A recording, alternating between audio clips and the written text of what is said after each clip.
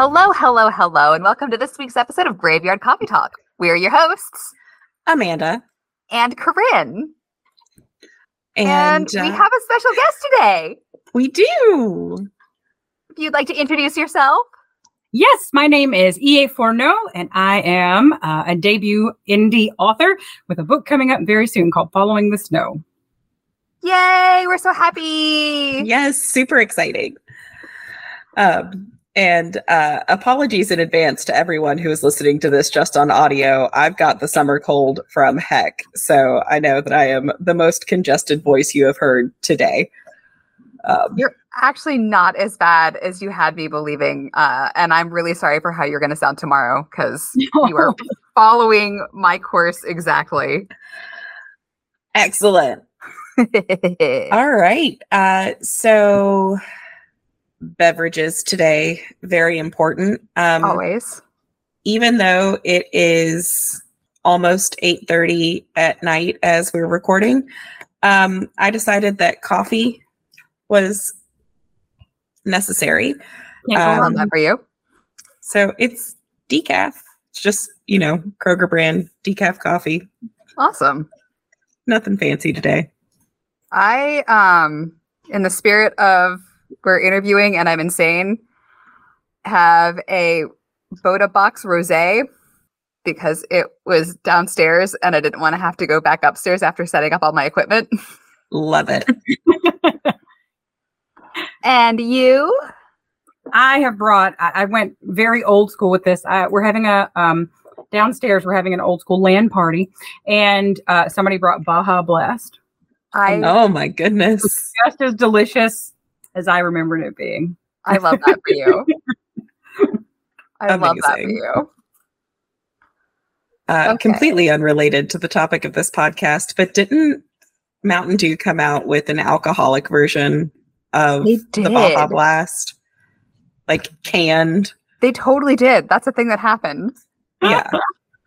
Okay. And I shuffled my deck. Please be so proud of me. For the listeners, Corinne's camera isn't working, so I cannot verify that she actually remembered to shuffle the deck this time. I shuffled it before I got on the call. You are rude. I am drawing again from the Moon Prism Tarot deck. And I'm so mad that I can't show you the pretty pictures, Amanda, because I'm bringing it over next time we have game day. I'm going to throw it in my bag. And I drew the 10 of Wands, which is all about burdens. And you've picked up too many things. Put some down. Put some back. That's too many battles. You've picked too many battles. Excuse you for calling me right out.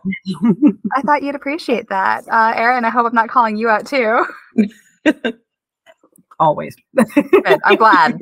I'm glad I could do that for you. And listeners, if you haven't figured it out yet, we have an interview episode for you today. Yay! Very exciting. Amanda, you want to kick us off? I can. So thank you for being our first non-horror author on the podcast. I know Corinne is really grateful that we can finally talk about a book that won't scar her for life. Branching out. Yes. So could you give us a quick synopsis of your debut novel, Following the Snow? Yep, I sure can. So Following the Snow is about a young woman who is born under their goddess's constellation, which is a ring of 7 stars with a crescent moon inside. The crescent moon is the symbol of her consort. So she is born under this symbol, which in Erta, which is the continent that everybody lives on in this particular book, you are chosen this way to become what is called an obligate. There are Troth and Scion who can be obligates, and you are tasked with leadership roles within one of 4 kingdoms. It's usually, this may sound boring to some, but it's usually some sort of economic position, and you work with someone called a primus, and you also work with their monarch. in order to ensure peace and prosperity. This after a massive war, a magical war that happened about 100 years in the past. And so it's her journey as she walks this obligation. I'm so excited about magical economics. That's right. Yes. Right. I don't think I know any fantasy reader who wouldn't hear that and go, oh, please tell me more. Yeah, and I will have to say this first book, so the second book is coming out probably in February. I've got a soft release date in February. But the second one is going to get into more of the magical elements, and this one is going to kind of build up this world after magic with its economic with its economic bent. I actually wasn't joking about fantasy econ. Like Spice and Wolf is one of my favorite anime, and it's all about economics. I love it. Speaking of fantasy, what drew you into the world of fantasy romance? Sure. So I have 100% always been an avid reader, but I've always been an even more avid make-believer. I hold degrees in both history and archaeology, and especially when you're on digs and stuff like that, that whole like make-believe aspect of your mind, it definitely comes into play. You're digging things up and you're like, what could this be? What do you think this was? You know, and it almost has a fantastical element to it. But anyways, I combine these loves of make-believe and reading, and I thought about building this world around fantastical concepts. And of course, I am a romance reader through and through. It was actually my first love in reading. And so it's quite spicy as well, because spice holds my interest. Okay. Well then. I mean, if my current Instagram algorithm is anything to go by, it holds everyone's interest. It holds everyone interest. Right. Exactly. Same on my TikTok. Yeah. My TikTok is big on that. So something about the spice must run. And the spice. Wait, I probably quoted that wrong. I've never actually read Dune. Definitely did. Well, I tried. I watched the movie once. I'm not going to correct you. I'm sure the internet will correct me. It's fine. All right. So I know when you were first talking to Corinne about your book, you mentioned that you did draw from real world folklore. Mm-hmm. Welcome to the podcast, as that is kind of our bread and butter. What can you tell us about that aspect without giving away too many spoilers? Okay. So you're definitely going to feel the presence of folklore within our main character. She actually, she reminisces. You do have a little bit of, she's going over memories and stuff in her head where you do learn about her early life. One of her tutors, she really hated reading in the beginning, but then she introduced her to a text called Magica and Menagerie. And she references that throughout the book. And I pull on, well, I know spoilers, right? Oh my gosh. So I drew on a lot of things from my family's history, a lot of things that I heard growing up. For example, in Kentucky, my people are from the Appalachian area, and all my life, I've been told about the women in my family being seers. My great-great-great-grandfather, he was the seventh son of a seventh son, him being a whisperer. They said he could heal by whispering into people's ears. I grew up being terrified of bloody bones and haints and banshees and all of these things. And so what I wanted was for people to be able to hear the lore, hear the folktale, and through that, understand and have a deeper understanding of the characters' lives, essentially. So you will start learning about their lore, about some of their superstitions, their backgrounds, and you will hear sayings, colloquialisms that will reference that lore as well throughout the book. Okay. Oh my gosh, I'm so here for this. And I know, Amanda, you come from a similar background. Your family does. Yeah, not so much immediately because everyone made it to Louisville, but my great grandma was Harlan County. Yeah, absolutely. So you're going to see a lot there, and you may have heard some of the similar things, especially with like bloody bones or the idea of haints, and a lot of that, haints essentially being banshees, that kind of Irish bent, and a lot of people coming from Ireland. I don't know if it's similar for you, but settling within the yes, yeah. Yes. I still hold my breath when I drive past graveyards. There you go. Which is really inconvenient in my neighborhood. Really inconvenient in a lot of Louisville. True. Especially on my running routes. There are 2 graveyards that I run past. So, good times. Yeah. I keep seeing on Strava, it's like you could run through Cave Hill Cemetery. And I'm like, ooh, but could I? But could you? Okay. So I'm curious about what it was like to adapt this folklore to kind of suit what you needed for world building. Mm-hmm. Like, did you find things difficult? Or I know I've read books in the past where the authors didn't file off the serial numbers very well. And I'm like, aha, I know what this is. Yeah, right. So and I tried really hard to make sure that it was as authentic as possible. So I'm trying to think if I have anything with a similarity. No, not so much. So I feel like lore and legends are such an integral part of a culture that I really wanted it to be unique and for them to have their own in Erta as a means of understanding the characters on a deeper level. So the continent does have its own pantheon of gods and goddesses. Now they will feel similar, of course. There's a goddess of the forest, or there is a god of lightning and weather. So you will have that, right? So there's kind of a similarity there. But then as you get down on a more local level, you will see how people kind of have different legends, different aspects, different things that they hold on to, or they venerate maybe another god or goddess over the other. So I really wanted all of the people to feel different, all of the kingdoms to feel different, even though they shared this similar religious aspect. So when looking to create those cultures, I tried to think about some of my favorite tales from different cultures: Nordic, Irish, Welsh, Greco-Roman, Mesopotamian.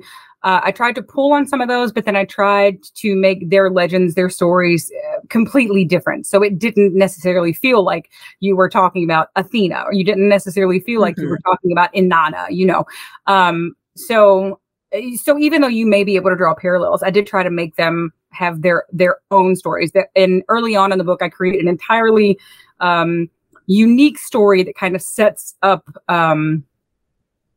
spoilers.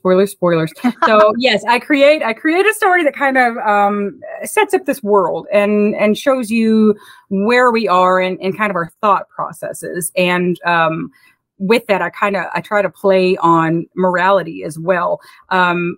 The idea, some places have this idea that all gods are benevolent, good. I try to push kind of against that and mix it up as well with that. Okay, that's cool. Yeah. For this. Looking forward to the fact that I've already got this pre-ordered. Thank you for that. You're welcome. And we will have the link so that after you're done listening, you guys can go and pre-order yourselves. Oh, yay. Thank you. Absolutely. So I know, especially with your educational background, you've got a pretty solid foundation in research. Mm-hmm. Are there any other skills that you've developed that have come in handy for writing? I think that, so I do have a background in research. Both history and anthropology really kind of lean into that. When I started creating the world for this book, however, I wanted to kind of dive into researching and coming up with a material culture that can be seen. And I'm going to go back to archaeology with that. When you dig something up, it may be, it may be a pig jaw, true story, but it may look an awful lot like a T-Rex mandible. Okay. So definitely using research skills, especially for material cultures, in order to come up with something different and unique, or I'm hoping different and unique. I am not a trained creative writer by any means. And so I really had to think differently about my research, and be okay with the fact that there wasn't going to be like certain specific things that I was going to find in order to make this happen. But I think I think that my background in research definitely gave me an eye for trying to come up with and present small differences so that I wouldn't have to say, oh, this person is from Norcia. Oh, this person is from Gaia every time. You would be able to tell based upon what they wore or based upon certain mannerisms they had, even where they were from culturally. Okay, so is that what you mean by material cultures? Because I was going to ask, because I don't actually know what that means. Yeah. I want to know. Yep. So historians and archaeologists, they're kind of at opposing ends, right? Historians will study the written culture, the written aspects of a people, and that includes art. That includes things written on statuary as well. Archaeologists, they will look at the material culture. They are obsessed with things that humans have taken and modified in order to be used, for example. And so that is your material culture. So what I truly love, is, especially in books, is when somebody has a really fine grasp of material culture and how that makes your characters work. And this can be anything, how they use items differently, of course. Oh no, that's a spoiler. We're not going to give that one away. Okay. So what they wear or what was important to their culture. And that can be found in the material. In a lot of Nordic cultures, you will find very finely woven wools, for example, and you can see the time that they put into that. So if you find pieces of that, you can see the patterns, you can see the dyeing techniques, you can see everything that was put into that, and that's going to give you a very different look at their world from opposed to, let's say, the silk masters in China. You're going to look at that a little bit differently when you find those two pieces of material and how they're going to play within their cultures. Okay, thank you for breaking that down. Yes. Probably too long of a breakdown. No, this is no. So we joke that we are folklore junk food. Okay, I like that. We don't have the same research background. We are learning as we go. There you go. It's perfect. So, you know what? Growth is the best thing and it's the most fun thing. It is. It is. So now that we've gotten you to go on this great tangent, next question. You work full time. Mm-hmm. You are involved with some pretty time intensive hobbies. Like I know you from the Society for Creative Anachronism. Mm-hmm. How did you balance all these competing priorities? Because you do a lot. I do a lot. Yeah, I do a lot. And it was a lot for sure. I did allow myself grace, right? And when I set deadlines, I tried to really give myself time to not focus on efficiency, first of all, but to focus on development. This will be, like I said, my debut novel. So I really wanted this to come from my soul, essentially. And that took time. Also, I did not want to end up damaging relationships or missing out on things I valued, such as going to events through the Society for Creative Anachronisms. I have a super amazing partner who was willing to take up a lot of slack around the house, and that was definitely something. I'm definitely forever indebted to him for doing that. And because my hobbies kind of lean into my writing, it was important for me to continue those hobbies. So, for example, I weave cloth from fiber, and you will see in the book, I do kind of talk about cloth texture and color and why that is important to people. I watch a lot of sword fighting. And so within our hobby, there are sword fighters and there are both one-on-one fights and then there are giant melee fights. So for me, it was really important to sit with and watch those so I could write in a much more convincing way when there are battle scenes or where there are fighting scenes. And I tried to make those, as realistic as possible.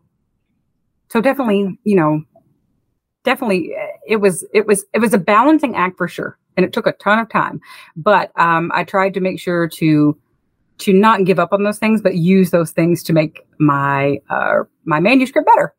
Love that. All right. Excuse me. So we have recently talked a lot about fairy tales in folklore. Are there any stories that you dream of retelling yourself? Okay. So I am an educator, and I'm specifically focused in world history. And I think it is incredibly important when learning history. I am an educator who guys, I couldn't care less if you memorize a bunch of dates. Okay. That's just me. But I feel like you can have a much greater understanding of a culture if you do look at their mythology, their legend, their lore, because most of those are moral tales. Most of those are stories to teach a lesson, to keep kids in bed at night. Okay. And so I try to bring that in. For example, I felt that when I was teaching about Mesoamerican culture, and Mesoamerican cultures have such a rich array of legend, folktale, and lore. And I thought that when this unit was being taught, that was kind of lacking. And so really tried to find sources for that. Originally, when I was looking, there were not a lot. So I was like, okay, I'm going to tell this tale of the the hero twins of ancient Maya and their time in Xibalba, which is their underworld. I'm going to try to do my best. And then, looking at different African cultures, sub-Saharan African cultures, the griots, the oral traditionalists, you can find sources where you can see those oral histories being shared. And I think it does so much to give people an idea of what was important, of what was valued, and gives people such a greater idea of who the people are, even if these tales were created many, many years ago. So in essence, I do get to bring a lot of these back to life. But that being said, I would love to also retell some of the classic tales with some of their more morbid endings, like The Little Mermaid, for example. I'm sure you guys know that the ending of Hans Christian Andersen, Little Mermaid, was not quite what we see today, especially in No. What? Disney lied to me? Yeah. Many times. That sounds fake. Yeah. They do you right with Little Mermaid. I do really love what you were saying about the importance of storytelling. I think that's something Amanda and I keep coming up with again and again and again as we do our own research. So really, like, just hearing that reiterated, it makes my heart happy. Oh, for sure. For sure. I agree wholeheartedly. Yes. Okay. So favorite fantasy critter. Okay. This one was hard. Again, oral traditionalists, I love them. At SCA events, some of my favorites have been Russian lore and fairy tales. They're rough. Right? They are rough. They don't end like you think they're going to end. The same thing with Hungarian tales. Holy cow. You're listening to these. This person is, you are just riveted on their words, and all of a sudden it ends, and you were like, that's how it ended. But some of them are also just majestic. I mean, just incredible. So I also love Hans Christian Andersen, The Snow Queen, The Little Mermaid, different authors that inspired me. Some fantasy, some not. I am an Outlander fan. Okay. Diana Gabaldon, Tolkien, of course, Suzanne Collins. I thought Hunger Games was a great dystopian novel. As far as romance, Julie Garwood, there's a million. I read, and have since I was probably 13 or 14 when I really, really got into throwing it down with the books. So really kind of anything handed to me. Yeah. Love that. Can relate. I think all of us can relate. Right. Mm-hmm. Yeah. I briefly, in an episode that we actually just released, it didn't end up making it into the episode, but I was listening to you go on about the Hungarian folklore, and I read a little bit about the Vila and some of the more epic poetry, and I'm like, okay, when can I make time to really dive into this? Because it's incredible. Oh, it was wild. I'm still obsessed with the little bits of Hungarian bread lore I found for our food episode that I went insane looking for. Nice. It sure was a thing that that happened. And it was worth it because that story was amazing. Hey, there we go. Worth it. Yes. So Corinne tells me that you are also a singer. Mm-hmm. So we've got to ask, did you create any sort of playlist for your writing? Sorry. Funny. There are actually a lot of songs, not a lot, probably 4 or 5 songs that are in the book that I wrote out and put music to, and they're going to be recorded and put up on the website so that when readers are to that particular chapter, I'll probably put a QR code or something like that, or just say head to my website if you want to hear these. So I have local ditties that are sung, and then I have some more ballads as well. And those are, like I said, going to be up on my website if you wanted to hear those. So that happens within there. And then I was thinking about it. I normally can't write if there's anything with words in it. Okay. So, agreed. Yeah, it's kind of hard. Now, if I can't understand the words, it's a little bit better. I'm a huge Luciano Pavarotti fan. Maybe that'll, throw the nerd sign on me, but I'm here for it. I wear that badge. Sam Smith's Unholy, believe it or not, it came out and it was just in my head. A lot of Southern Gothic tunes, which is kind of a new thing that I've been listening to, and I cannot forget Lizzo. Okay, that happened too. Just some kind of inspiring people that I would listen to or would put me in that place where I did want to write. And yeah, but no, when I write, I really can't listen to anything with words. I understand that completely as someone who writes copy for a living. Yep. Yeah, okay. I can't focus on anything if there's I used to listen to so much K-pop, and then they started putting too much English in their songs because they all want to make it big in the United States. And I'm like, damn it, guys. Yep. The minute I can understand it, I'm like, wait. Yeah. It's really sad.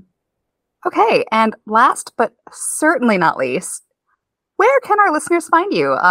When does Following the Snow come out? And is there a pre-order link so that we can include it in the show notes? Yes. So the ebook is currently on pre-order on Amazon, and it will be made available in print there on Amazon, but in other retailers, Barnes & Noble, Target, things like that, August the 22nd of 2023. So coming up fairly soon. And then I will have, again, that soft date for the second in the series. The series is called The Obligate Verita. So book 2 will be coming out in February. All right. And I know you're accurate. I can use words.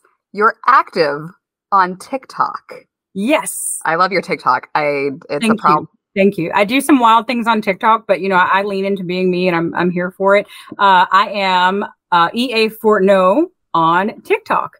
And I think that's what I am on TikTok. That's what you are on TikTok, yes. Oh, fantastic. Yeah, I went out today. I did a big giveaway, and it was hilarious and fun. And instead of doing drawing names from a cup or putting an electronic wheel on, I wrote everybody's name on a big poster board, and I went out and shot some archery, and wherever the arrows landed, that's who got the books. Love that. Right? A little bit of fun, a little bit of something different. Okay. Are you on any other social media that people can find you? I know you're also on Facebook. Mm-hmm. On Facebook, I am on Instagram. I have to say, I don't think I'm built for Instagram. I don't keep things nice, neat, and pretty, but I'm trying to get out there. But Facebook for sure, there is an EA Fortneaux page there. I also have a newsletter. If you go to my website, which is www.fortneaux, and that is FORTNEAUX. That is the old French spelling. .com. You can sign up for my newsletter there, and I send out I'll be sending out coupon codes, and I send things to different ARC readers, and my newsletter will keep everybody in order of what's coming out and when. Fantastic. Thank you so much for coming on the show. Do you know how nice it was to talk about things that are not giving me nightmares? They're not. They're right. You're gonna be able to sleep tonight. What's that gonna be like? Oh my God, it's amazing. It's a miracle. Well, thank you so much for having me. It was really a fun thing to do. That's great. Yep, we loved having you. And I don't have anything else to add. Do you, Corinne? No, I don't. All right. Well, thanks everyone for listening. Sweet dreams and caffeinated nightmares, everyone. Good night. Bye. Thank you for listening to Graveyard Coffee Talk. Our theme music is Pretty Little Dead Girls by Shannon McGuire, copyright 2006 and used with permission. Our cover art is by Kyle Welsh.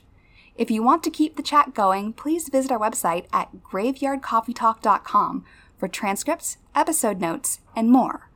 Follow us on Instagram at Graveyard Coffee Talk Pod or on Twitter at Talk Graveyard. About 2 years later, the story started. They say she's out there on the hill. They say she's looking for a prom date. So long dead, but she's 16 still. Yeah, she never grew up and she never